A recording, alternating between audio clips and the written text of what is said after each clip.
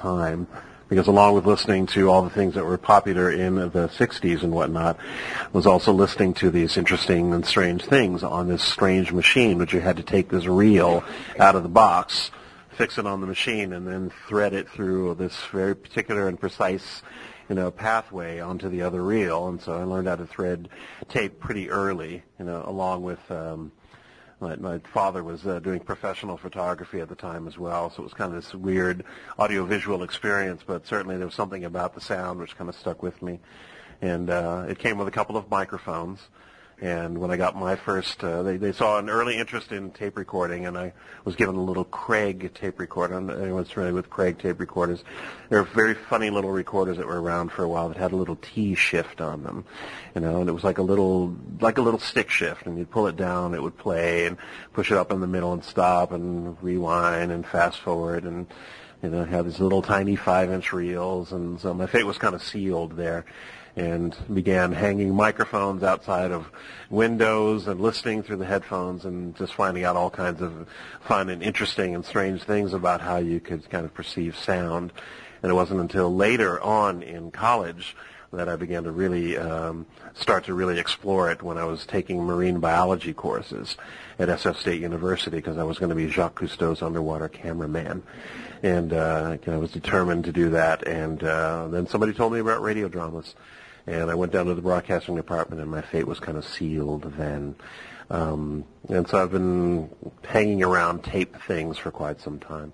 So there's a lot of ways to go with, and a lot of options, financial, like I said, there's some very cheap options with recording, some very expensive ones, and you can get very satisfactory results without spending a huge amount of money.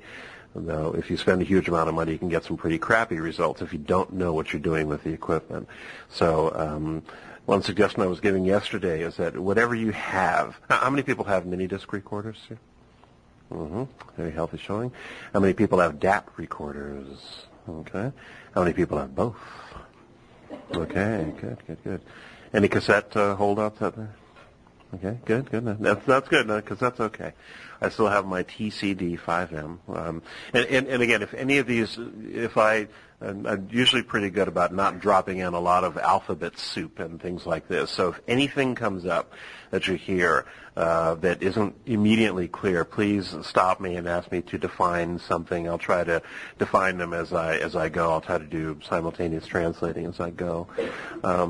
But if any of that stuff comes up, please stop me and ask. Also, there's no stupid questions in this room, even though it's on tape. Don't worry about that. I won't identify you in particular. I'll just say, you generic person in the back or something like this. So this is a place where you get to ask those questions. There's some very crucial questions that have come up over the years in my training, like, what is stereo and what is mono? What's the difference between the two? Though it seems kind of like, what a surprise. Think about it for a moment and think how you might explain it. And that's not always the easiest explanation, but we can solve some of that as well. What I'm about to play for you is something that I did a few years ago where I had gone out. I have a fascination with bells, and I always have. Maybe it was from going to an Episcopalian private school that was next to a large cathedral in San Francisco, Grace Cathedral. So a copy of Notre Dame. They got the big bell towers and the whole bit. So maybe being around that got me fascinated with bells. But this piece was my attempt to ape a little bit this German piece called The Bells of Europe, which is an amazing radio portrayal of the bells of Europe. It tells the story of the history of the bells in modern Europe, and it's tells the story of the bells and guns and the relationship between them, how all the bells were melted down for weaponry, and so the bell had this curious cousin of the gun, and they were both kind of alternating between the firing of the gun and the tolling of the bell and the similarities between the two. It's a brilliant piece. Its original name was Glocken in Europe, and it's Peter Leonard Braun, and it's a great piece if you ever get a chance to hear it. And it's radio to that fine art of, I think they call it Hörspiel. This really, the top echelons of radio. There's a producer in the back of the room who produces some wonderful stuff for Australian broadcasting, and so there's a very high level to kind of shoot for, but then there's a lot of room in between. And how do we sort of start to go and do those basic recordings? Well, I'll play this, and then we can talk about what it sounds like and what went into putting it together. And I just call it Bells. It was my first entry or first episode, or an excerpt from my first episode of a program that I was producing up until just a few weeks ago called Hot Soup on KQED, and I wanted to start with something that was very kind of soundy and signature, so I did my bell thing. It's finals week here at UC Berkeley campus. Students scramble to and from classes, while high above the campus, a lonely-sounding bell rings out the noon hour.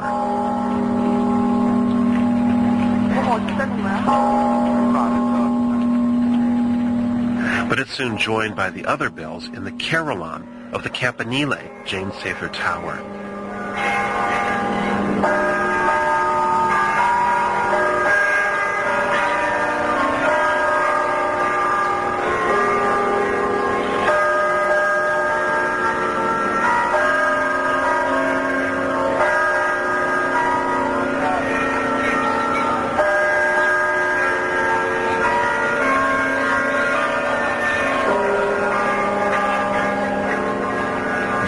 Hollander is an assistant professor in the music department.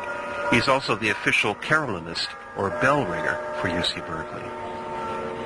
For me, it was quite evident to study carillon. My father is also a carillonist, and he used to be a teacher at the Royal Carillon School in Mechelen in Belgium. So at the age of 7, I went along with him to all those towers where he played, where he performed. And it started as an adventure for me, of course, being a little kid and seeing all those towers and places where nobody was allowed.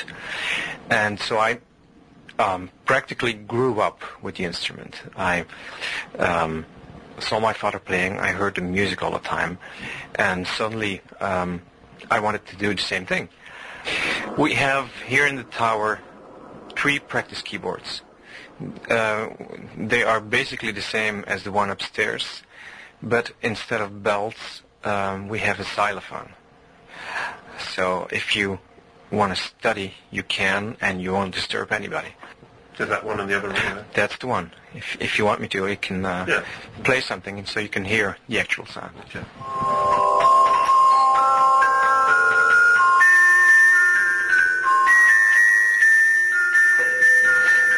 You can see very obviously the white and black keys of the piano, but it also has a pedal. For the bigger bells, the clappers on the inside of bigger bells are too heavy to play with your hands. That's why we need feet. But the technique is so much different than any other instrument that it's really a specialized form of music. A parent reads to a child. It's a simple act, one that most of us take for granted. So, slipped into the next one. So that was just a simple portrayal of things that are around and things that people might sort of hear in your general environment. Maybe you've heard the bells ringing in some little church, but here's a chance to sort of, take a look inside it. And so I took that opportunity to do so. Any questions about it? It was definitely in stereo. Did everyone hear that was a stereo image happening? Mm-hmm. That's that question. It's the way it's recorded. Stereo essentially is we see in stereo, so we're seeing 2 different things with, one image with one eye and another image with the other. And the 2 overlap, and that's what gives us stereo vision. That's why we can sort of get a concept of what's behind. If you don't have stereo vision, everything flattens. If you just have one eye available to you for whatever reason, then you have a problem with depth perception. Because you're not getting 2 pieces of information in order to fill out that picture. The same with stereo in hearing. So stereo, you're getting two different things happening. And that's the sort of basic definition of stereo. You've got the left and right channel, essentially, and two different things on the channel, but there's a shared image between the two of them. And then binaural is two ears. Basically means two ears. So you're making a recording as if in the way that you're hearing it.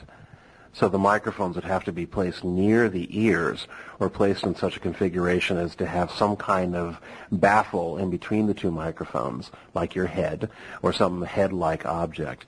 And it uses basically the pressure zone around your head and that sort of phase differential between, a sound that comes down here is going to strike this ear, half a millisecond before it strikes this one. And so that would define a binaural recording. So it's recorded as if you would hear it. As I was saying yesterday, Tom Lopez is floating around the conference here, has one of these art heads, this Kunstkampf. I think it's by Sennheiser. No, it's by Neumann. And it is actual head, which you may have seen at some concerts, sort of mounted on a pole. And it has molded ears. It has like ears that are taken from real people or some real person, and some imitation of the inner ear and an eardrum, or the microphone would be where the eardrum is. So it actually records exactly as you would hear it. So you can perceive sound from the left, from the right, as well as up and down and behind you as well. Because we can tell all of these things because our head is this amazing, we evolved, as I was saying yesterday, we evolved this stereo microphone up here, the stereo microphone and stereo camera up here, because to sense danger wherever we kind of were. So we could kind of turn it around and listen, and we needed to turn it because we couldn't turn our ears around like that. So binaural, two ears. It's the short answer. Yeah. Do you always record everything in stereo? No. If I'm doing a one-on-one interview with somebody, I just record that in mono. Sometimes I'll use a stereo microphone and sum it to mono, or just record on the mini disc, since you have that option, record in mono or stereo. If it's just a one-on-one interview, I'll just record in mono. If it's just a voice and the ambience isn't particularly important to the situation, then I'll just record it in mono. But if I really want to get a sense like this one of a nice stereo or large image, especially since the bells use such a large resonating space of a neighborhood or a zip code or a city or a village as its resonating chamber, then that's important, I think, for that to get stereo, because that's the way you would hear it. I've been to a little village out in some of the villages out in all over the country in Europe. You'll be in a valley, and these bells will resonate for miles and miles and miles. And so to record that in mono would work just fine. But I think to really fully appreciate that you've got this incredible sound all around you, I think that would be deserving of a stereo recording, I would think. Another related question: how disturbed is the human ear, the listener's ear, to a story that mixes stereo and mono and ambience? Some ambience doesn't much, or to the stereo. I think any dramatic change is going to affect the ears. Anything where a sound I think the ear deals more with silences, like in more immediate silences. You can play with stereo. And I remember this lesson that one of my early broadcasting teachers was showing me about there was a record by George Duke, which was in stereo and started in very tight stereo, the song from his album, I think it's called Carnaval of Rio. It's his Brazilian album, which came out in the 70s. And there's a point at which the song kind of opens up. The voices sort of start in this very narrow stereo configuration, then they open way up. And I don't think it's disturbed by it, but I think you have to be kind of careful mixing the two. If you do, you can do it for effect, and it can be quite startling and quite a revelation if you use it carefully. But I would be careful about jumping back and forth. What some people do is they'll record a stereo environment like this one. I interviewed Geert Dollander in mono with a mono mic, and then I recorded the bells and his playing of the practice instrument in stereo. Just because it's such a lovely sound that was happening there in that little chamber, and outside. So I put him as a mono element in the middle of a stereo mix, and it kind of works because the stereo kind of provides the whole background. But I think switching back and forth could be tricky. Yeah. Try it on somebody, and if they kind of, you can sort of watch physical, cues if you have a good set of test ears, and someone you can sort of say, hey, listen to this, and watch them for body cues. And sometimes people will fidget or wince or notice or turn around, at least I do sometimes when things switch around. And a good exercise too is to, when you go, next time you go to the movies, were many of you in the seeing sound section there? Yeah, it really serves well to start really listening very carefully to movies. Get there a little early so you can sit in the sweet spot, which in this room is the empty space right in the middle here. But it really serves well to be in that movie theater about 1/3 of the way back from the screen, because that's the place where all the sounds kind of ideally converge. And surround sound systems have that as well. When you see these diagrams of the surround sound theater, home theater systems, there's sort of an ideal spot that you can sit and catch all of that, all of the Dolby 5.1 stuff, so it really hits you well. So you can hear, Jupiter or whatever broadcast, swishing past, your left, rear ear to the center, or whichever way Randy was mixing that. So it wasn't. No, I'm sorry. Go ahead. Let's see, this one, I'm trying to remember which microphones I use. I thought I was using a short shotgun microphone, but I think I may have been using an even smaller stereo microphone that came with an Olympus Pearl Quarter, an Olympus micro cassette player. And it's just a little tiny 1-point, stereo microphone. It has 2 little tiny capsules in it. It's not about yay big, and had a little foot that folded down. I just had to hold it in some foam so I didn't get any handling noise. And it was just sort of holding it out. It has a little sort of foot that comes out, which swings all the way back. And so I was just kind of pointing it up towards the bells, but certainly was enough to catch some of the campus ambience as well of students walking by the bottom of the tower, because it's right on their way through the different classes. And then for the interview with the Carolinist, it was just using I believe I was using a Shure VP64 microphone with that one. It was an omnidirectional dynamic microphone, which is very bright. This is very bright to the voice.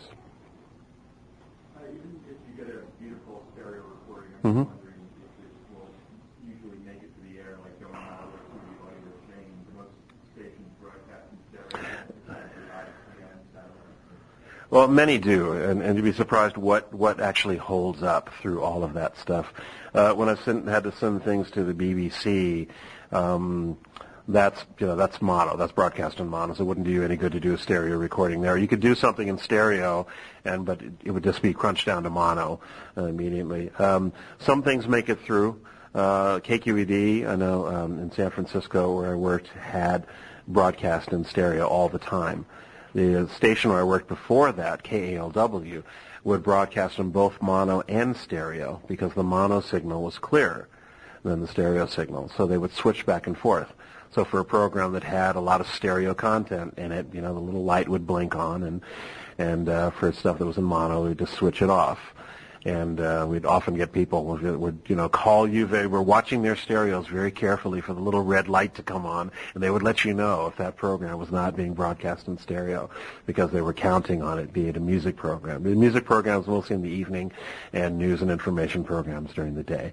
So it made more sense to have the clearer signal, the clearer mono signal in the morning, and we could go to at night having the stereo signal there.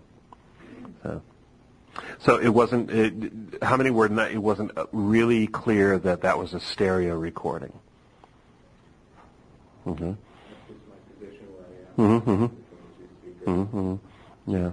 Well, what I'll do is I'll play the beginning of that again, and I'll start it in mono, and then you can hear it back again in stereo. I'll open it up to stereo because the image will sort of basically go from being in the center and then having some things are on the left and some things are on the right. And it may take sort of leaning toward the center a little, but I'll try it again here.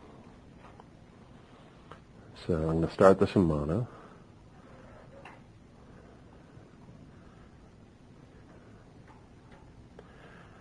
tricky little touchpads here.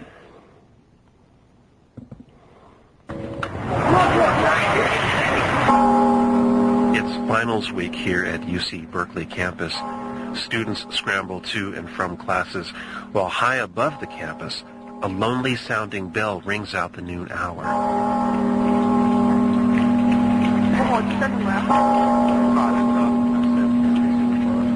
But it's soon joined by the other bells in the carillon of the Campanile, James Sather Tower.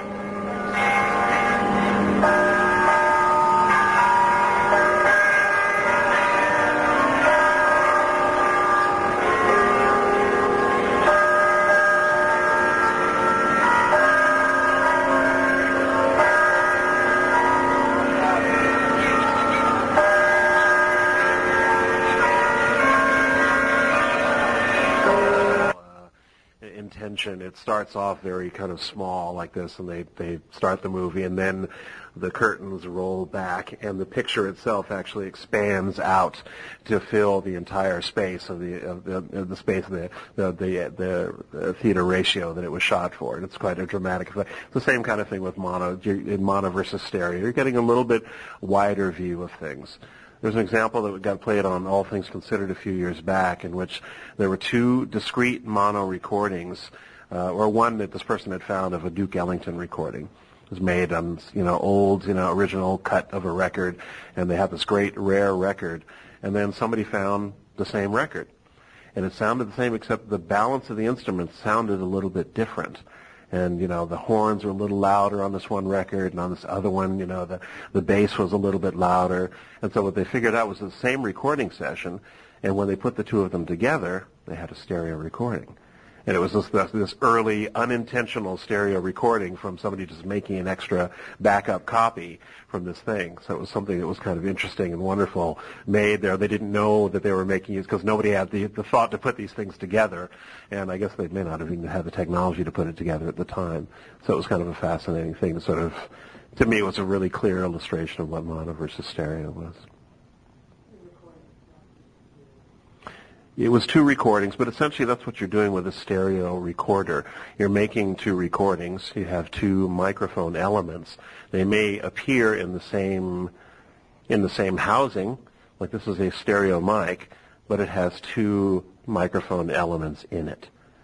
So each of those two are going to, it's a little more complicated, but basically they one is going to one channel, and the other recording is going to the other channel, one to the left, one to the right, and it's a shared area between the two of them.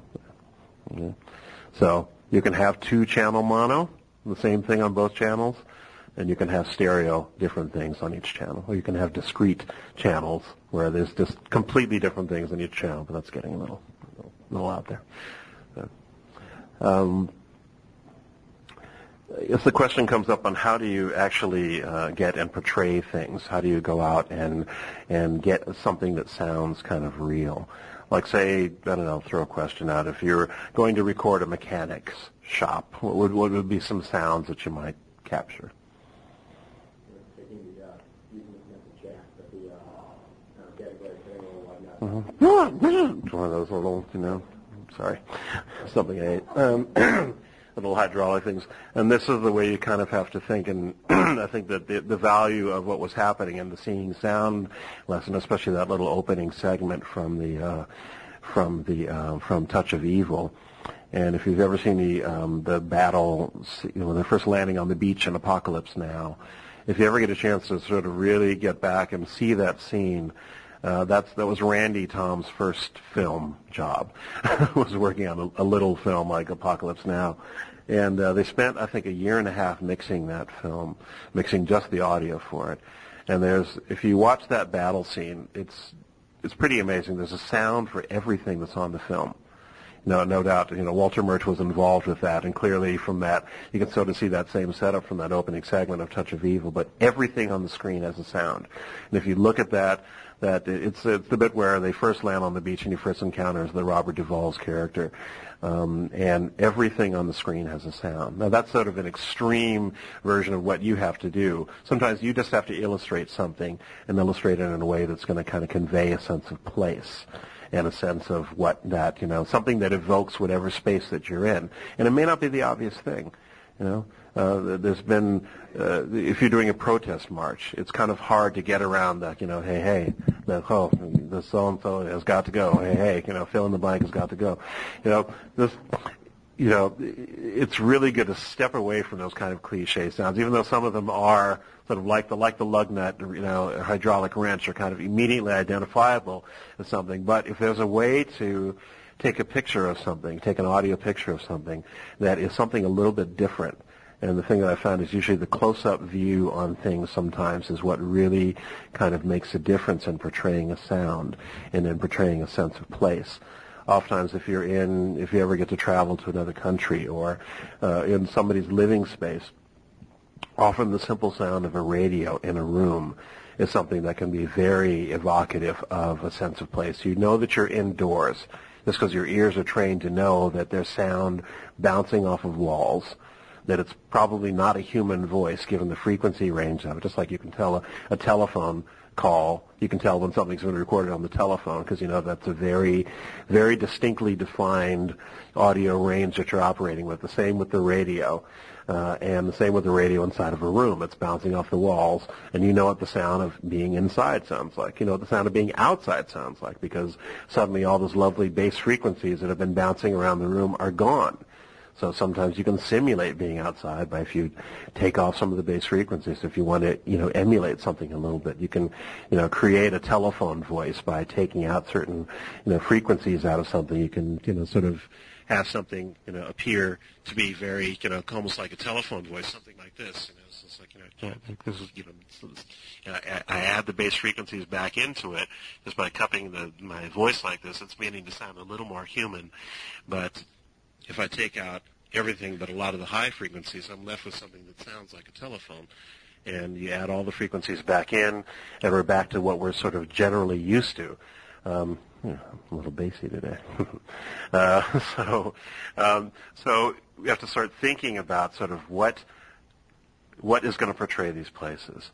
I had a chance to go into this jailhouse program, which I think I have an intro actually on here, so it's kind of self-explanatory, about a reading program in the San Francisco jail. So how do you do the jail piece, given the limitations that, you can't sort of go everywhere, do those, you can't go into cells. I'm a man in a woman's prison cell. So I'm going to kind of do the best that I can in this situation, and sort of establish immediately with some sounds that are a little cliche, but it sort of sets the pace a little bit.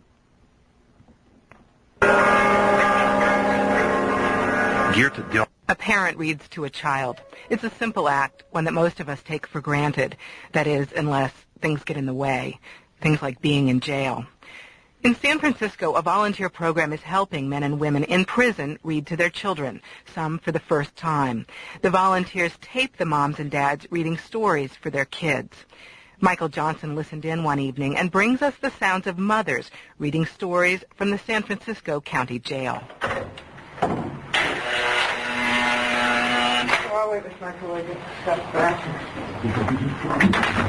It's another night in the E-Pod of the San Francisco County Jail, women's section. Most of the women here are in for narcotics possession or sales. Tonight, some are gathered round a box of books to record stories for their children, their grandchildren, nieces, and nephews.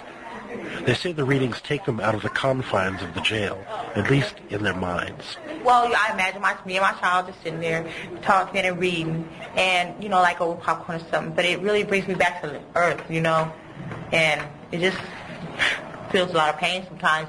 But it's not nothing bad. It's just like, just the kids goes off to school and you're at home. It's just like that, So, yeah, I just like it because they take the time out to come here to give us, enough encouragement to let us know that somebody still loves us regardless. About 4 years ago, the program was proposed by Davidson Bidwell Waite as part of Grace Cathedral's jail ministry program. San Francisco Sheriff Mike Hennessy approved it, and since then it's operated through a small grant to pay for books scoured from used bookstores and postage to mail books out to the children. Under the watchful eye of the sheriff's deputies, the women record the stories into a small desktop recorder in a quiet room next to the main observation area. Hey, you guys. This is Aunt Sonia, and I'm finna read a book and send it to you guys just to show you just how much I miss you. The title of the book is Sun and Moon. It was a bright autumn morning, and the sun was climbing high into the sky. But his face was Hi, Deanna. This is your mom. You're only 6 weeks old. You have an older brother that's about 3 years old, and I'm hoping that one day both of you two can get together and you can read him, you can let him hear this story too. How to get the idea. Mm-hmm. Mm-hmm.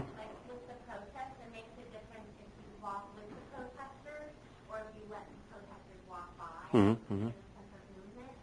So I'm just wondering, like with the mechanic shop, like where you would point the muzzle, where you would stand, and in this case, like when you walked through the prison doors and it closed, were you aiming it at the door, or were you just like being at your ear level and holding the mic and picking up the ambient that way, or how were you?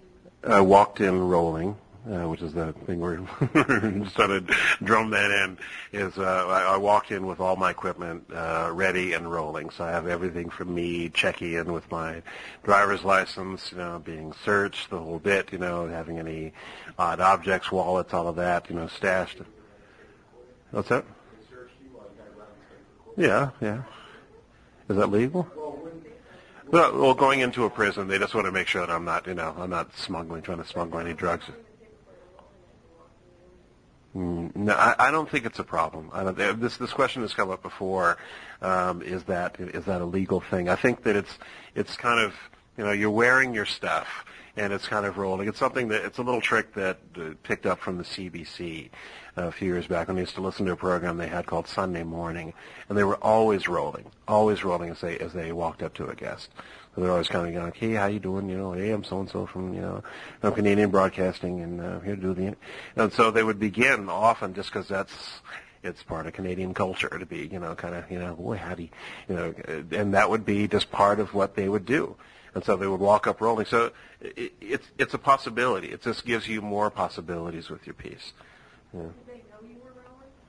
Did they know what's wrong? I think it was pretty apparent. It was pretty apparent because I was asking the questions like this and handing, and holding it up. So it was pretty apparent that I was recording, and nobody said, nobody had a problem with it, and it was in the pretty, pretty clear cut sort of rules kind of oriented place. So, no, I was just holding it right in front of me, like so, because the door is pretty big, and so I think I actually had to catch the door a second time because the first time I think it pinned my needles there, in the back. When you conduct an interview with a mechanic or Mm-hmm. in some other loud space, Mm-hmm. do you do the interview where there are drills going off in the background, or do you try to get them away from that sound and put it in later? I get them away and put it in later. If you can possibly separate the sounds, this gives you more control later. Like the bell ringer, he was not playing the carol at the same time that he was talking. He was explaining what it was all about, and then he performed it all by itself. And so later I was able to take that, and of course he finishes talking, and then he, people aren't quite that eloquent in the real world.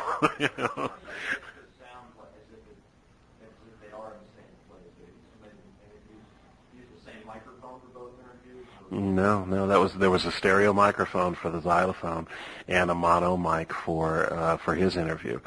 The mono sort of sits better in the stereo. It's just, the stereo is kind of filling up the whole background, like it's almost like having a backdrop in a way, and you drop an actor into the middle of it, and you just layer the two sounds. I mean, if the microphones are radically different, there might be a problem there. But if you're working with a pretty rich stereo environment, it will cover for a lot of things. Like, I don't know if you heard, there's a part in the middle where an elevator suddenly starts going, since we're in this tower, and the elevator mechanism suddenly, starts up. You don't notice it so much because it's a little bit masked by what's going on in the stereo image. because there's so much stuff going on in the stereo image. It has a tendency to mask what's going on. The sounds that are not heard as much are masked by the sounds that are louder. Like right now, you're listening to my voice and hearing all of these things, and we're listening to these tapes, but at the same time, it's masking lots of things that are going on in this room. Sounds of people talking outside in the hallway. There's a quiet hum of the air conditioning. But when you're listening to something that's louder, your ears listen to all of that, and they just shut out the other stuff. Or it is, your ear just filters it out.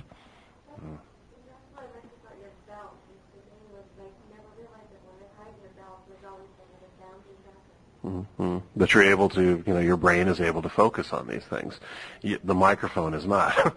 The microphone is much more clinical about the way it records sound, so that's why you always have to monitor your recordings. It's really important, really important.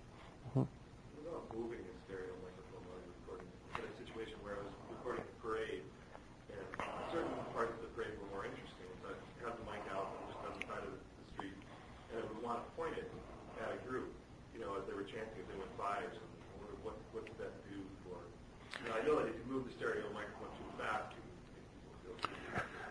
well, again, it all depends upon the perspective that you're trying to portray. Generally, it would be the visual equivalent of a camera panning. So if you have, especially binaural, you have to be very careful with that, because it is, if you turn your head this way, you're going to hear something very different about the room than if you turn your head the other way. And so you have to be kind of very conscious of what you're doing with the stereo image, because it can be a little disorienting if people are listening that close, which most people aren't. So generally, stereo mics are stationary. They're less stationary in certain things.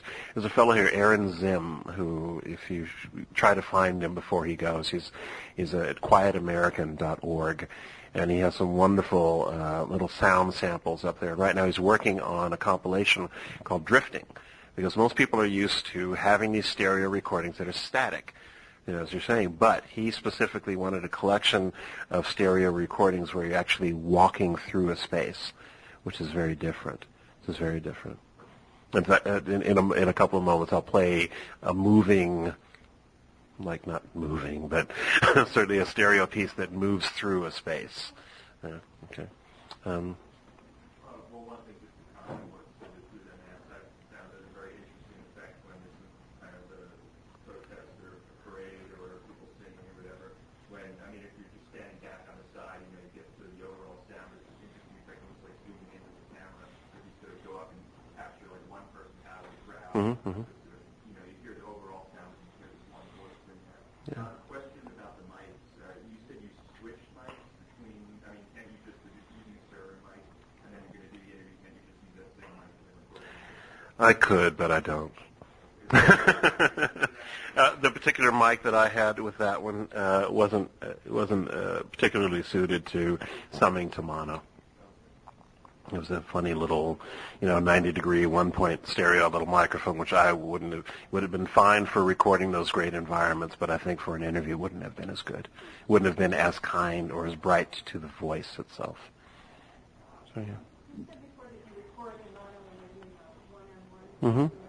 Is there any other times you use recording? Oftentimes, if you have a news piece, if the ambience is really important to the news piece, then perhaps you would want to use stereo. But most of the times in a lot of news pieces, you'll just hear it'll just be mono, because there's no reason when you're talking to Gray Davis, our former governor, or whoever it is, whoever the political official is, there's not really a great need to have them in stereo.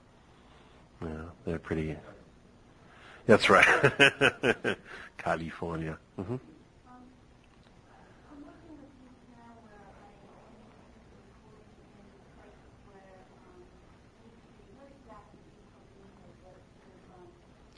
Low profile, yes. Uh-huh.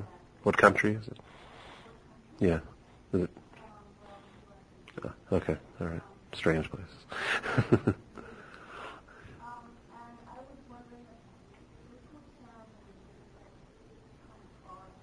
Mm-hmm.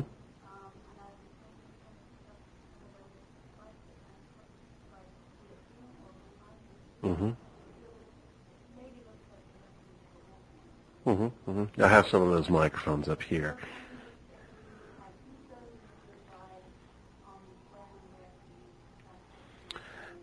Again, it will all depend upon the situation that you're recording. There's lots of options for low-profile recording.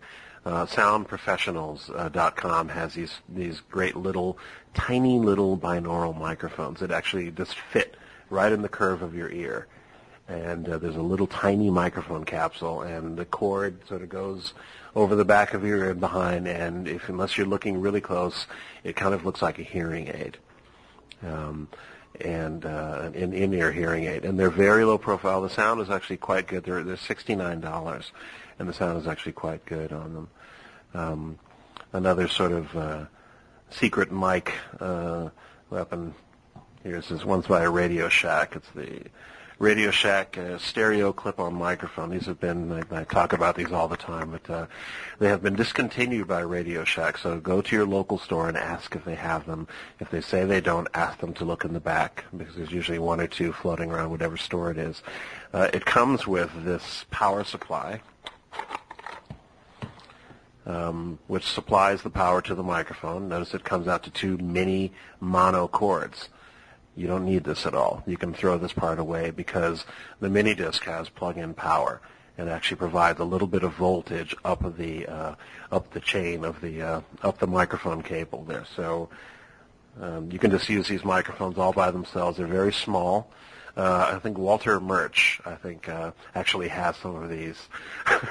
No, Michael Stearns. Michael Stearns, the musician, has some of these. He's been doing music around for a while. He bought some of these. He dipped them in epoxy and uses them for underwater recording. So, it's $29.95 if you can find them. They're a great deal. And I've used these for broadcast pieces before, and the sound is actually fairly amazing on them. Yes, absolutely.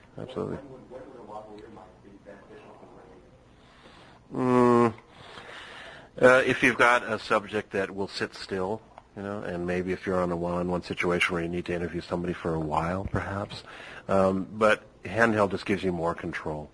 A handheld microphone gives you more control, or a microphone on a stand gives you a little bit as well, but then, the person has the danger of deviating off the microphone a little bit, or maybe turning their head, or you see it on the panel sometimes, well, that's an interesting question that you address like that. Well, that's, if you had a microphone where you can actually follow them like that when they actually turn their heads this way and that way, you can kind of follow along with them or wherever the sound goes. Because right now the sound is still coming out of my mouth, but it's coming out in this direction. So if the microphone points still where the sound is going, then you can still catch it.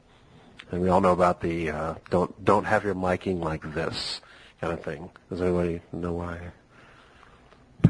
Pea popping. Peter Piper picked a pickle, pow. Little plosives there. So when you're miking, you want to always have things off at a slight angle like so.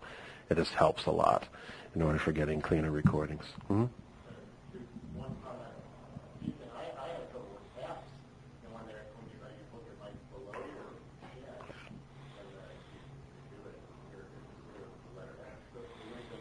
Mm-hmm. Mm-hmm. Mm-hmm.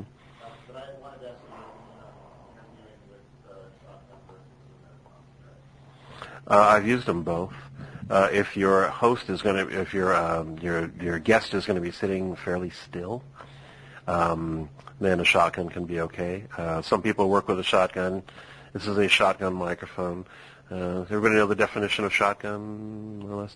It is a hypercardioid microphone. There are omnidirectional microphones which hear in all directions, like this one here. This is the Shure VP64, a very good deal for about $75 or so.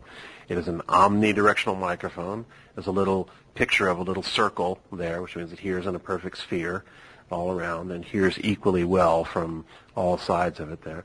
If this were a cardioid or directional microphone like this one, if you suddenly get to the side a little bit, the sound drops off rather dramatically.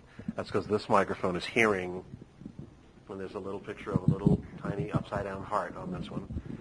This one hears in a pattern like that. So there's a drop-off at the sides, but it hears what's in front of it best. So that's cardioid. Shotgun is hypercardioid, which means that heart pattern is extended out to an extreme directly in front of it. So at press conferences, when somebody, like the presidential press conferences, you hear those odd sounds. There's somebody sitting there in the press room going, pointing the microphone literally at people like this. So if I had a chance to do all of that, it would actually pick up people in the room. If there's a question from the back or even from the door, I could point this microphone over there, and anything that comes in from the side is going to be rejected. So the tricky part about shotgun mics and directional mics is that if you get a little bit off axis, you're way off mic. That, and you can have a whole interview if you're paying attention and doing all of these things, not going to be a problem. But these mics can be very tricky, and if you're talking to somebody and have the mic there, and if it gets even just a little bit off like that, and sometimes that can happen. I've seen people that use shotguns and then they'll have the mic pointing down below like so, and you're not getting the full voice there. You're getting more sounds from my chest, more lower frequencies there. Over here, it's off mic. Over here, it's off mic. Even pointing up at my nose, it's getting a little bit better, but it's still off mic. A directional mic is going to hear what's directly in front of it best. So a shotgun mic is really good at hearing what's directly in front of it, so you have to use it really carefully. So I've used them in interviews. Short answer is I've used them in interviews before, and they work fine. I've even used a shotgun pair, in which I was on one and the other person was on another one, and we were sitting across a table. Just for that particular situation, that seemed to work. But I had to constantly remind the person to sort of stay on axis with the microphone. So that's not really something you want your interviewee to be worried about, and sort of staying. So if you're able to sit there and slightly, make course adjustments, I think that's better.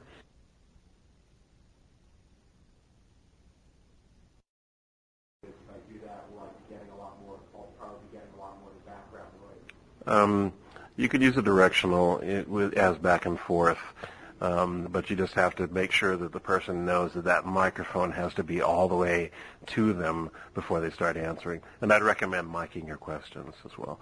It's always, again, it just gives you more options later. If you mic all of your questions, just have them all there. You never know when something that you ask is going to be quite crucial and going to work with whatever piece you're using. And it's not like you have to be, the studio reporter, and then now we go to our actuality and sort of have that void. I mean, you went to this place, you were there, you were affecting this situation, so it's going to be important, I think, to have your questions on the mic, just so that you have an option at the end. Is there any special techniques so they don't forget, or so they don't, so you're not reminding them every time, oh yeah, you're being interviewed? I think you can tell them once, and you can ask them to begin things again, if they start too soon. And Omni will be much more forgiving as you're making your way back to their mouth. But that will, I think it's always better to do the back and forth, unless you have two microphones, and you can track them separately somehow. Yeah. So. Mm-hmm.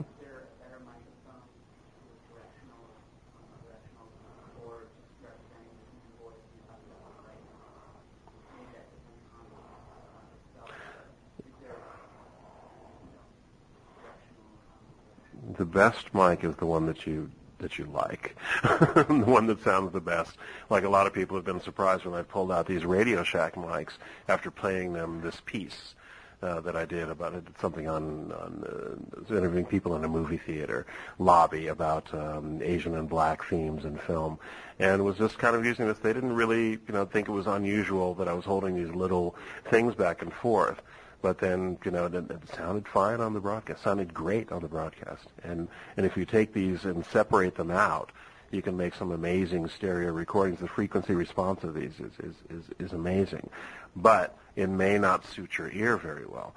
This microphone, the Shure VP64 that I mentioned before, is kind of a Shure's answer to the RE50, except it doesn't have a lot of mic handling. It doesn't protection. So this is why I put this bicycle grip on it, because that protects it somewhat. The naked microphone is just like so, and it is subject to a lot of handling noise since there's no shock mounting between the mechanism there, so the vibrations get transferred directly to the diaphragm and back on down the chain. So I have the neoprene bike grip on it, and some people have shock mounts on them, or something that isolates the microphone. So it's literally hanging in space. It's suspended by rubber bands, so the vibrations don't get transferred from your hand to the microphone itself. This microphone here is very bright. It's very bright as far as the human voice goes. The Electro Voice RE50, which is the standard that a lot of places use, isn't as bright. But when you record in ambience, you can actually understand people better when you're recording with the RE50 than you can with the Shure VP64.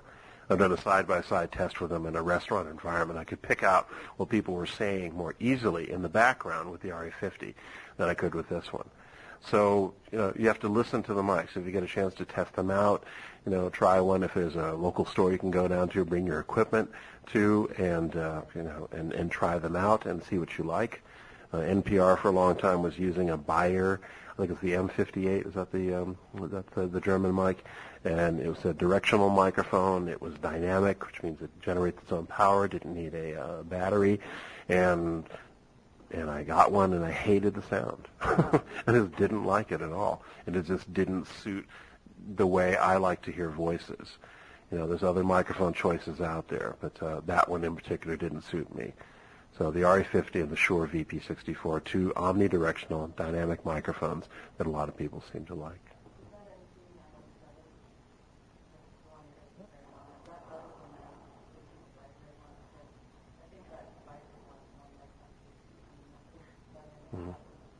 It's different. It's different. It's a different microphone. It's kind of like comparing, Volkswagens with Volvos. I mean, it's something that, one works for one set of people, one works for another one. Trying to squeeze yourself into a Miata, or would you like a car with larger space inside? Whichever one is going to work for you best. This one's going to be a little bit more rugged because it's a dynamic microphone. The dynamic mics tend to be more rugged because they don't have these little thin diaphragms that condenser microphones do. So that's a good choice if you're traveling on the road and need something that's going to be a little more durable. This one, wonderful for recording. It's a stereo microphone, and so you're going to, it's much brighter. It's much brighter, and the image is wider. It's just a different microphone. So this one has its uses, and the other one has its uses. That's why I have both. I'm a little obsessive with microphone collecting, but it all depends on what you're using it for. If you're recording a lot of music, the 907 is a great mic. In fact, David Isay, I think, was using these for years, using these for many years, and doing interviews with them. And D. May Roberts, who runs the storiesfirst.org, uses these almost exclusively for her mini disc kits, and they're designed for mini disc. They work quite well with mini disc. And for these, you can find for $70. They used to be $100, but you can find them for $70 these days, brand new at etronics.com or on eBay. The model is the ECM-MS, stands for Midside 907. Absolutely, yes, it does. It comes with a little flippy clip, but it definitely needs something. It's meant to be. It's primarily a music instrument recording, but you can use it for the voice since it's nice and bright for the voice as well. Do you always track your stories in the studio, or do you track it outdoors? Generally in the studio. There was some stuff for CBC had this habit of doing things outside. They always wanted the reporter to track the on Sunday morning for quite some time. It's an old documentary program, that was long-form documentary program that used to be on Sundays, and they used to like to actually have the people track the stuff there where they were, and to track the things outside. And sometimes they would, if the person was returning back from some place, they would have them go out to a park that had palm trees in it, to sort of replicate the sound that was in the old place. So, they like to do things outside just because for them, I guess that was a more sense of reality and more of a sense of that, that Canadian informality of having people sort of be a little bit closer to their listeners. But generally I track inside in the studio. It's just different. They did it as a preference for their pieces. Generally, you want to do it inside because it gives you more control. If you want to, you can, record in full voice inside in the studio, and if you want to start rolling things off of it, at least you're starting with all the frequencies there, all the bass frequencies and everything there in the first place. And then you can kind of take things out if you want to make it sound more like it's outside. But, I'm not sure. It all depends. Again, it all depends upon the piece. If you are wanting to sort of be, I'm standing here, by the side of the, and the crowd is going by, and people are going to kind of get the clues that you're outside because you've done what you do in a club or in an outside place. You've amplified your voice. You've emphasized unconsciously. You've emphasized the high frequencies in your voice in order to cut through more of what's going on there. In order to get to somebody inside of it. If you're in a club, you shout at somebody, you kind of. Hey, you move your voice up so it pierces through all of the bass information that's going on. So that can be a clue that you're outside to somebody who's listening, who has, media savvy ears, if you will. It kind of gets back to the question I asked earlier about when you interview a mechanic, you interview them around loud noise or away, because you will talk differently if you kind of yell over the drilling and the hammering behind you. How do you, but at the same time, I think it's distracting if you record it with all those loud sounds. If it's applicable for them to be doing this, if it's particularly crucial to their works, somebody was describing just the other day, they went to see this Native American flute maker. And when he was going out expecting this kind of mellow, pristine atmosphere, this guy was listening to heavy metal, and he was using a Dremel tool, and he was just like listening to, he had headphones on, he was drilling and all this stuff, and it was great, and he started recording there, and then of course he took it to someplace quieter later, just because that's too much to try to control. So if you can get a range of possibilities, it just gives you more control if you have them in that quieter space. If you want to have them walk you through something, that's another story right there, because they will kind of, and over here we've got the so-and-so. I've done a number of interviews where you're kind of walking along and where they're forced to do that kind of projection in order to make up for the noise that's there, and that can be useful too. But again, it just gives you more control if you're in that other atmosphere.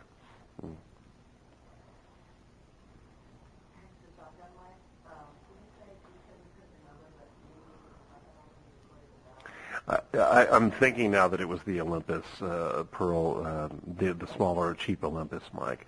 But I have used stereo shotgun microphones before.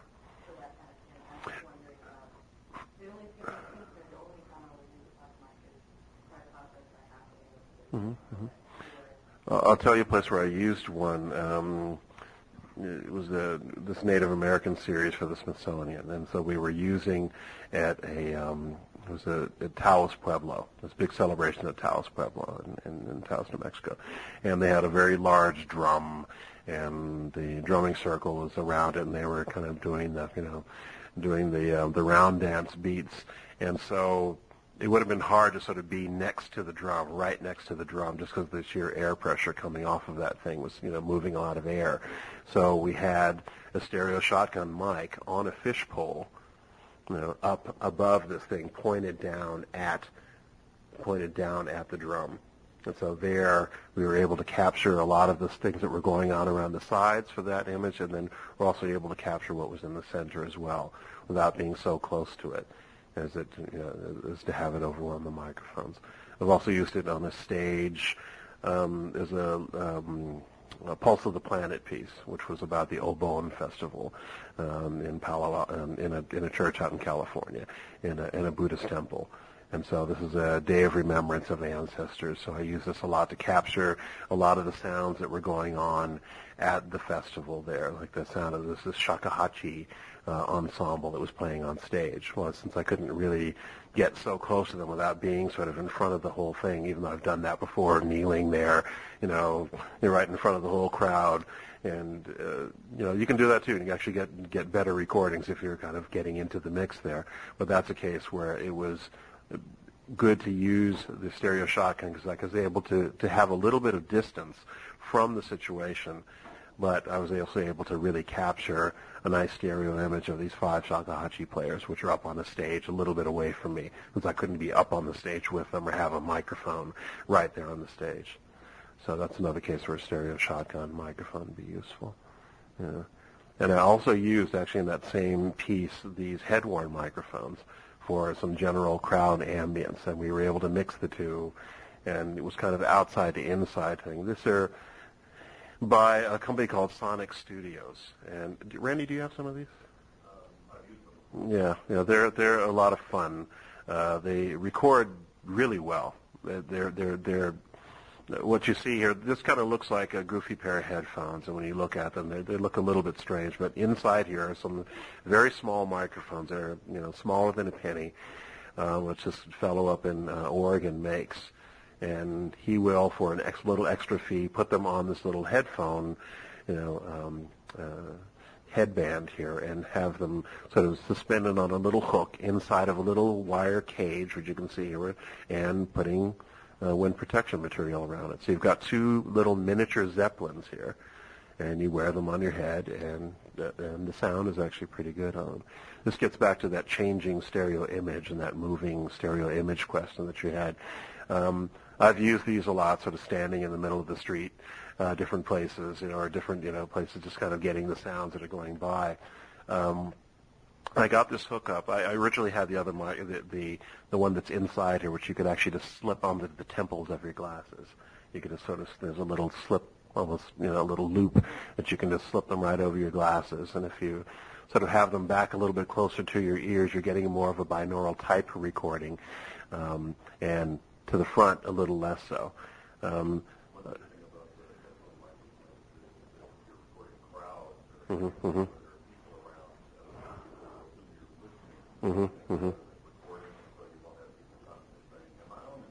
Yeah. And what I've done for these too is I've had to, not having earbuds that go in separately, with these I've learned to trust my ears as a monitor. Occasionally I'll get a little problem, but most of the time what I'm listening to is what I get. And I've used these in all kinds of places, Little Disco in Corn Island, and in a minute I'm going to play a piece that used these extensively. In fact, I got this hookup in particular for this piece because it was a marathon runner who was going to be running a race, and there was going to be wind and all kinds of things happening. So this seemed the most practical way to mic him and to mount the mini disc on his arm, so didn't have it on a belt pack, which was going to be taking all of the shock and throwing the mini disc tracking off. We had it on his arm, which was at least going to be swinging, and it wasn't going to be quite as shocking to the disc itself. Michael, you had a question? Yeah, one of the dumb questions. No, there's no dumb questions. I find myself a lot, especially lately, in very big rooms, Mm-hmm. like a government building. Mm-hmm.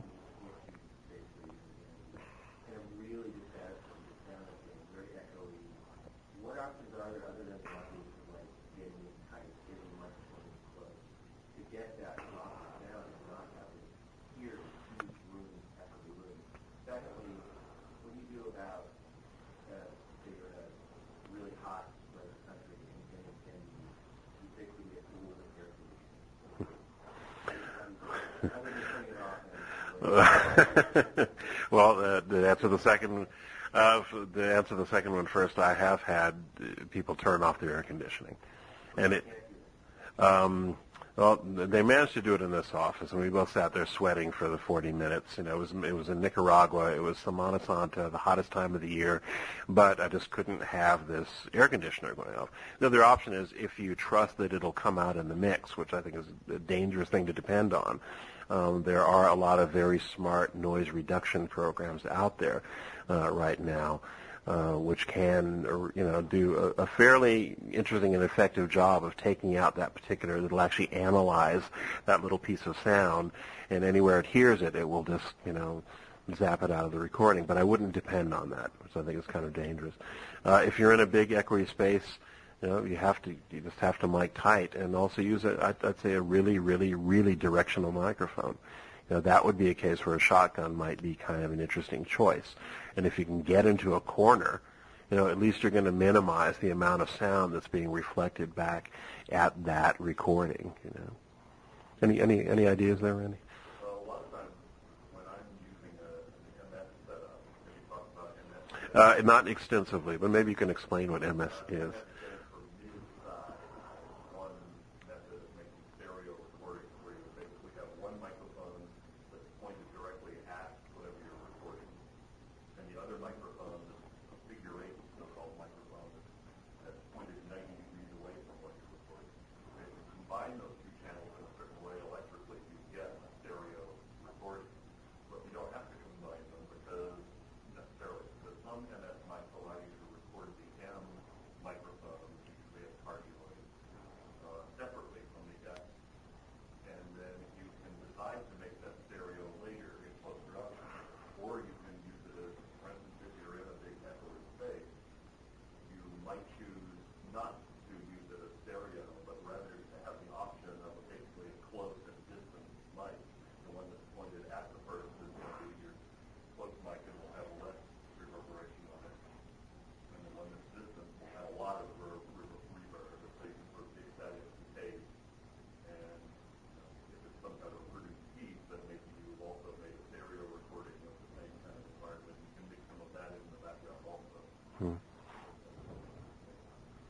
And this 907 is a mid-side microphone.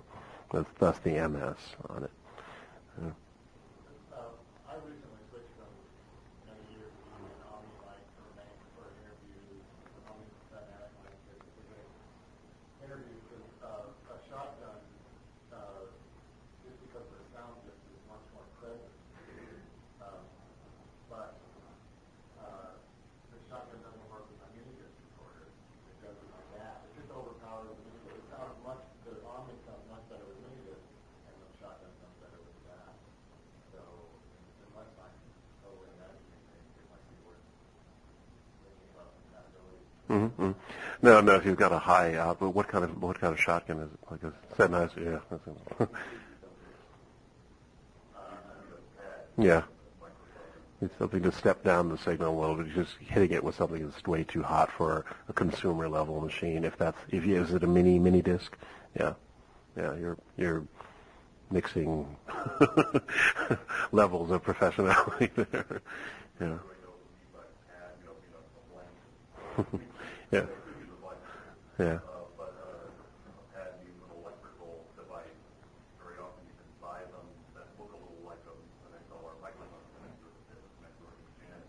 And inside there's an electrical circuit that lowers the level of the electricity from the microphone into the recorder. And so you often have to use something like that if you're going to record really loud sound, because the volume control that you have on your recorder comes after the microphone preamplifier in your recorder, and so turning down the volume won't get rid of the distortion. The distortion is happening before the volume control, so you need this electrical pad between the mic and the recorder to lower the level. And some machines have it built in. This HHB Purple People recorder. I don't know if you've seen the HHB Portadisc. It is the large, slightly about the size of the old Marantz cassette recorders, but it's a mini disc recorder, professional mini disc recorder, and it has a pad built in. The Sony TCD 5M stereo cassette recorder and many of the professional machines will have it built in. Now I'm going to play something that was recorded with these microphones. So this addresses kind of something that's moving through. This is a moving stereo image. And again, we got this because we wanted to try to figure out how to mic a marathon runner. And this actually turned out, I think, fairly well. This was a part of I think the piece was about 18 minutes altogether of him basically tracing the night before a race, the build-up to the race, the dinner beforehand, the morning, the start, the whole bit. I'll spare you the entire race and just play you about 5 minutes of it, so that you can hear some interesting things that happen as this person is moving through the space. This was on Hot Soup, and it was one of our engineers who was a marathon runner and decided to go and run the Big Sur Marathon, I believe it was.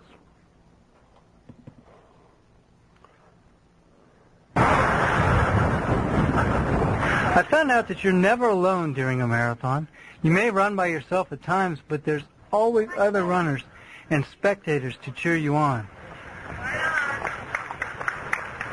Over 4,000 volunteers give their time, giving water, first aid, and anything else you can imagine.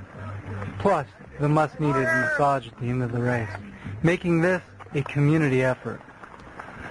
9 miles complete, I started the climb. Started hurricane point. And man, it feels like a hurricane out here. When is it ever?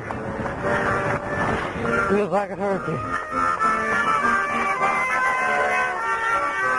If you've ever driven from Big Sur to Carmel, you know that at about 9 miles into the trip, there's a 2-mile climb to the top of Hurricane Point. The view at the top is breathtaking, and on this day there is no fog. You can see for miles, but the wind was still there. I glanced back and I was racing downhill to the half marathon mark. Half marathon. A television helicopter overhead drowns out the beautiful piano music by piano player Jonathan Lee. Now going across the famous Bixby Bridge, you can hear the television helicopter overhead. Perhaps I could still qualify for the Boston Marathon. The Big Sur Marathon is often called the classical marathon for all the music. This is what kept me going. Mile after mile went by. As I approached the 19-mile mark, I remember what my friend Jerry had told me. At 19 miles, you start to see people who had passed you, injured on the side of the road. Carnage! This man was being attended to as his muscles cramped. The mind does weird things, as my left leg started to cramp. Maybe from the power of suggestion or just pure exhaustion. Feel the burn. Then for some reason it went away. I just can't explain it. I just kept running. At 20 miles, the right leg cramped up too, but again, the pain went away. I kept running. I started to forget how far I had actually run. I needed water. For the first time, I was actually looking forward to that familiar sound. Water!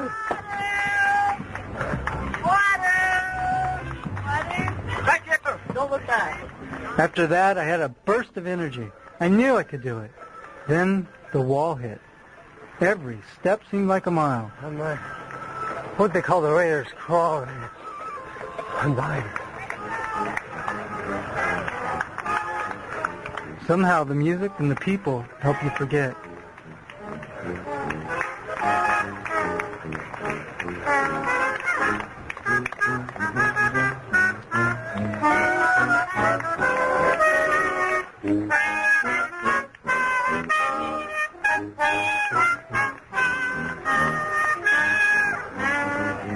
$23 miles.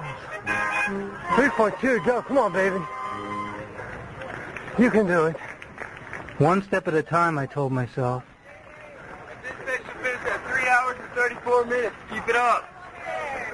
Water? Sure, it's tough to catch water and run at the same time. As I ran through Carmel, approaching 24 miles, the rooster echoed how my body felt. One last chance for water as a happy Boy Scout completed his mission of supplying water. The last few miles, I just kept going and going. The crowd, the drums, and more encouragement kept me running. My adrenaline kept flowing. I knew I could do it.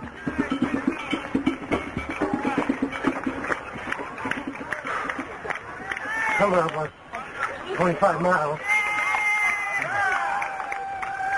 Oh, man. The sound of the bagpipes let me know that the end was near. I picked it up a bit, knowing that the finish was in sight. I could hear the announcer reading off names of the runners. As I got closer, more encouragement. I looked for my family. They spotted me first.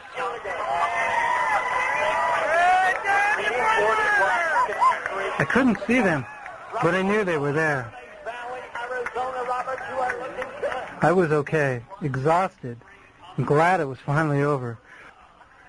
Over 2,600 runners finished the race that day in the required time of 5 hours and 30 minutes. Many others finished after that.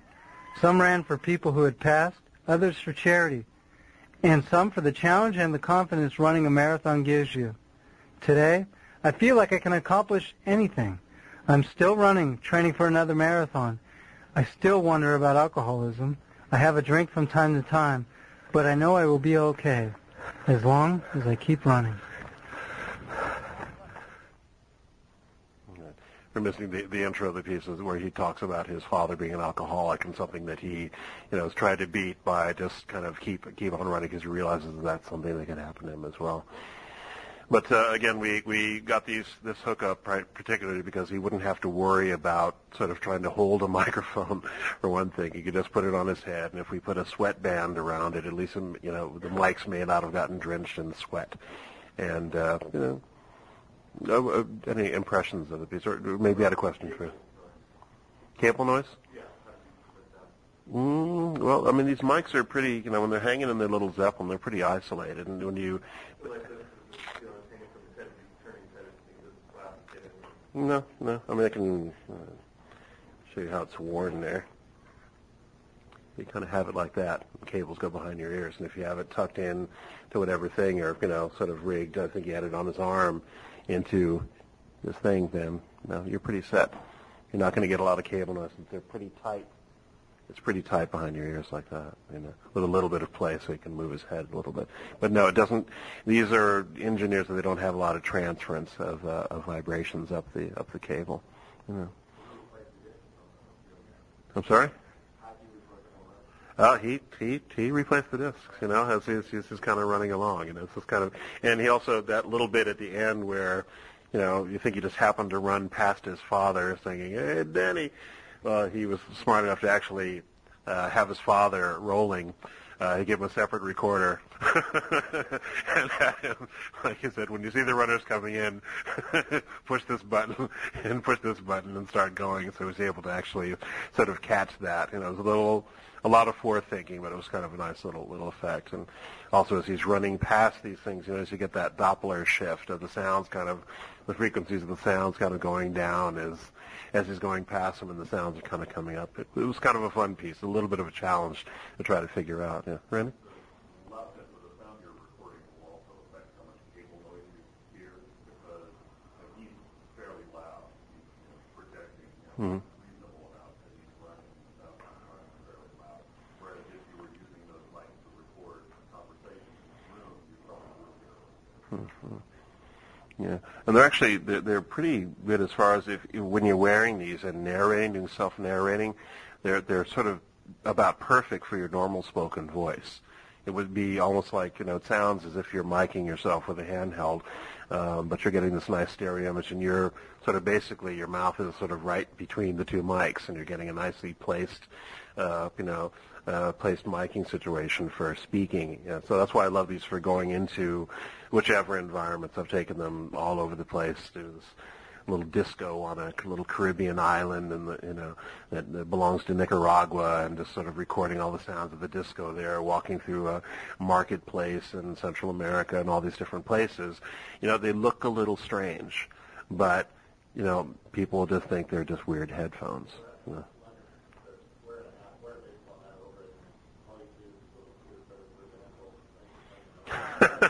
Well, it wasn't going to work for me. Rabbi Jefferson. Those mics in particular run about $400. But for $29.95, if you call today, these Radio Shack microphones, you could, with a little bit of, not too much effort, you could rig these up. Either clip them to your glasses, maybe one little capsule on each one. You just take them out of their clip, separate them out a little bit. I know that Jeff Town, who's roaming around here a little bit, one of the great technical, he's taped them sort of just, using the mics like this, and gotten some wonderful recordings, just sort of picking up things. They're sort of kind of ear-like, a little bit sound capturing bit, and he's had them. So he gets a captured sound like that. You could rig them up so that they're basically pinned to your glasses.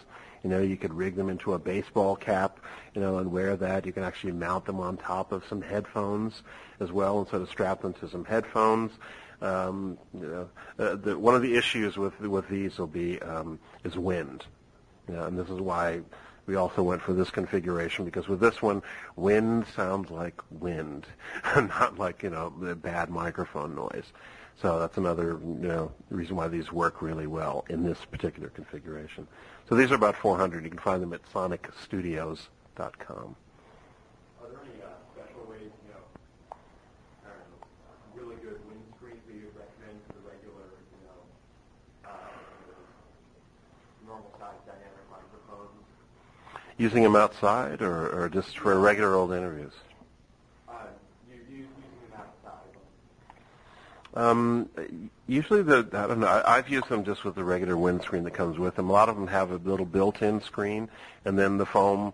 They'll have the natural sort of pop grill that's on them, and then this one, the Shure, actually comes with a little extra thing inside there, and also with this, so you're getting pretty good P-pop protection there. I don't know. I suppose you could. Mm-hmm. Right. Yeah. Muppet skin. Mm-hmm. Mm-hmm. Sometimes called windjammers, and you can buy that. It basically looks like fur. It's not real fur. It's like fur. No. They aren't made. Well, that you can get them for a shotgun microphone. But normally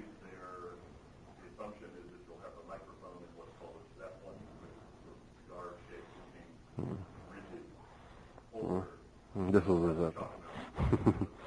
Well, I mean, the mini Zeppelin's on this thing here. And then the furry thing is just flip over that rigid Zeppelin structure. But I've also made recordings just with a normal handheld microphone with the furry thing wrapped around it. And if you're in a really heavy wind situation, typically if you have a foam windscreen on the microphone and one of these furry things on the outside of that, you can handle just about anything. When I was writing for my friend's low budget film, I found I don't know why, but one of the best windscreens was a sock. And depending on how heavy your wind was, you put that in a sock over. Well, you're going to be cutting down on some frequencies there. You're going to start to lose high frequencies, at that point if you start to. That's right. or there's condoms too, which are kind of interesting to use on microphones. Now you laugh, but they're great transmitters of sound. We use them in Howard the Duck. We use that. There was an underwater recordings. Yes. Mm-hmm. Yes. Mm-hmm. Non-lubricated, rather. Mm-hmm. Mm-hmm. Yes. No, don't use Depends. Use condoms. Totally submerged the microphone so the water would leak in the back end of the condom. But usually that's a much better way to record something underwater than a so-called hydrophone, because almost all hydrophones are more scientific instruments that audio recording devices tend to be really noisy and stuff down there. I'm wondering, you're saying of the softy or the big wind there.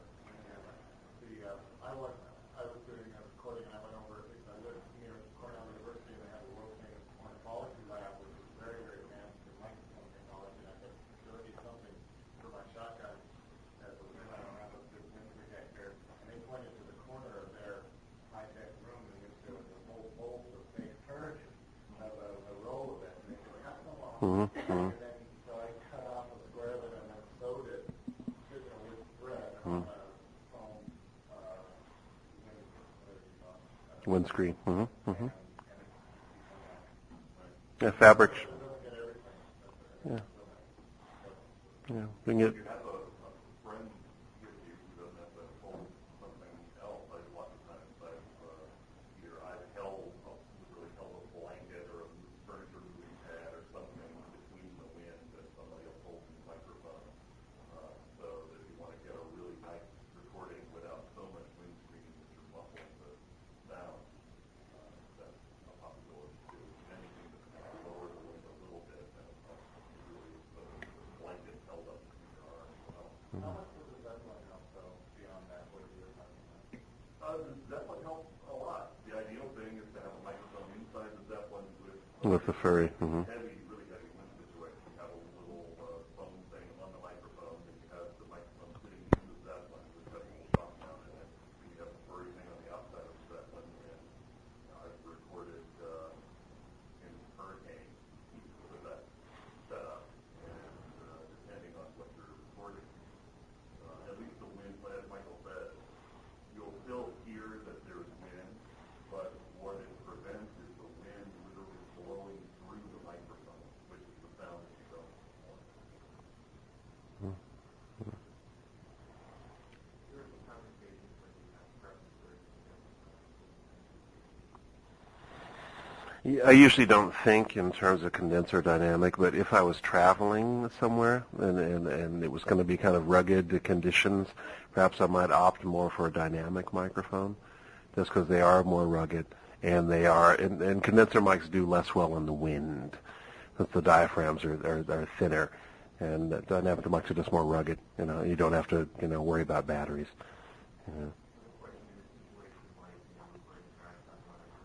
Mm-hmm.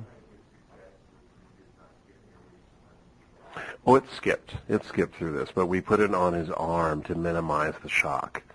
We were thinking about a belt loop, and we tried to do a bunch of different things. We had him running up and down the hallway with the mini disc on various parts of his body. Was it going to be on his chest? But, no, that didn't seem to work because there was more sweat and fluid accumulating there. So we ended up with one of these neoprene sports armbands. And so he kind of had it going down to one of those and was able to, actually change discs on the run. And but it did skip. There was a number of places that it skipped. Sorry? No, because the DAT there's too many little. The DAT's not as steady. I mean, you've got this, little miniature video cassette and this funny little arm that's going to reach in and pull the tape out and, jog at it and, sort of hit it at that head. I think it would be too delicate or something like that. I mean, Minidisc is. I like Minidisc. A lot of people have problems with it because it's not a full, it's not uncompressed. You're starting at a loss already.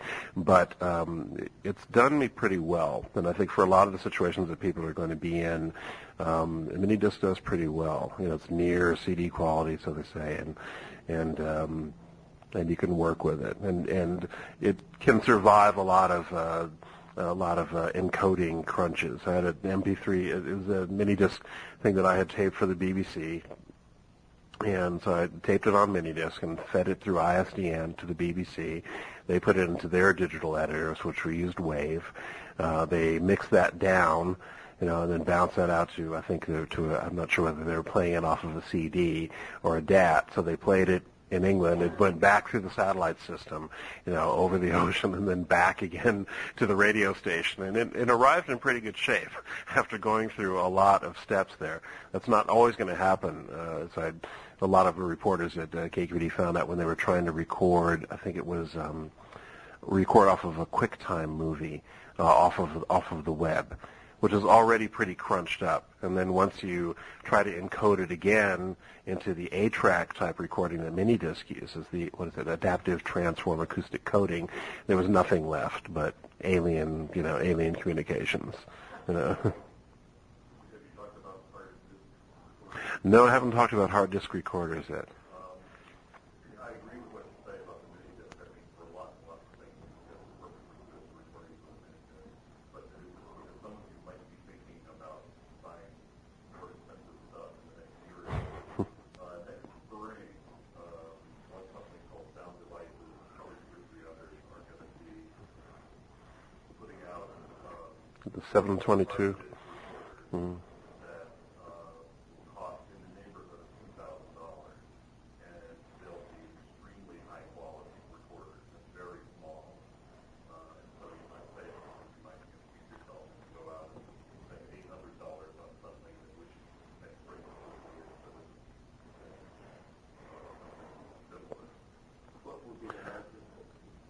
Maybe XLRs. Mm-hmm.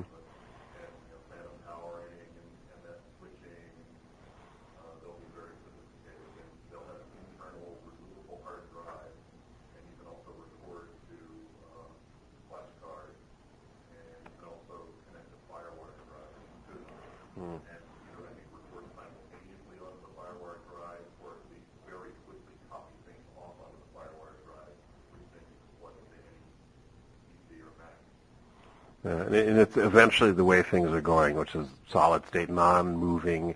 A non-moving medium is where it's all headed. Right now, the cost is restrictive on them, and even that will be a good deal given all the feature set that you have. But it's still, for some, it's going to be cost restrictive. And again, eventually it's going to get there where, we're going to be talking about this stuff. I paid $2,000 for my pre, and it'll be just like my Macintosh 7100 that I bought, and I can't even remember when, and it cost me $3,500. And now I see them on eBay. No, not even on eBay, on Craigslist, a local computer bulletin board. People are giving them away. They're doorstops now, $25. They're great machines. They're wonderful machines, a very solid platform. This 2CI and the 7100. If you want to find yourself a nice working, old version of Pro Tools, you can run it. It'll run slowly compared to what you get today, but it still runs. And mine was running up until the day I put it away, and so was my little CD burner and all of that. And it was all working perfectly fine, and it's sitting in my garage right now, with the potential to work perfectly fine. But my 2 gig drive cost me $1,100, and So, you can get what you can afford, and whatever you have the budget for at the time, and get the best thing you can. But know that you may be kicking yourself anyway, but it's almost inevitable. Yeah. So I'm curious to hear your advice about, and your advice as well about how you want to take the best possible care of your sound when you're getting it from your computer. Mm-hmm. Well, there's a lot of little USB devices that you can get, some FireWire devices as well, that you can plug the mini disc. Well, it all depends upon the mini disc recorder. If you've got some of the little consumer ones, you have no choice but to come out analog, out of the headphone out.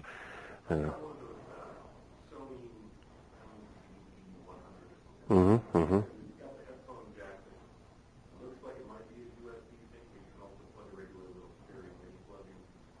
Yeah, it's not USB. No. Yeah, that's the one. Yeah. So in a lot of the cases of the consumer level, and even the some of the prosumer ones, you can only come out analog out of them. You have to step up to something like the Marantz mini disc deck or the HHB mini disc deck in order to get a USB out of the deck, and it's not a data port; it's an audio stream. It's not a data port. So you want to be able to plug it in and just pull the files off the mini disc. I mean, theoretically, it should sound better than analog if you're coming out digital. But to come out digital, you need a more expensive machine. Yeah. Oh, yeah. No, many people are using analog. But what I've been using, or what I used to offload some of this sound that I was playing off the computer this time, was this little device. It's not great, but it can kind of do the trick. It's called the iMic, and you can actually use this on PC as well. It is a digital to analog to digital converter. It plugs into the USB port. And it has a little, USB in and out, mini stereo ins and outs. You can switch it from mic to line, and it does an okay job. It's $35, okay, or $39.95 from GriffinTechnology.com. If you plug in iMic, little I, big M, little I, little C, iMic, you can find these, and it's it does an okay job. You can take steps up from this. There's a company called Edirol, EDIROL.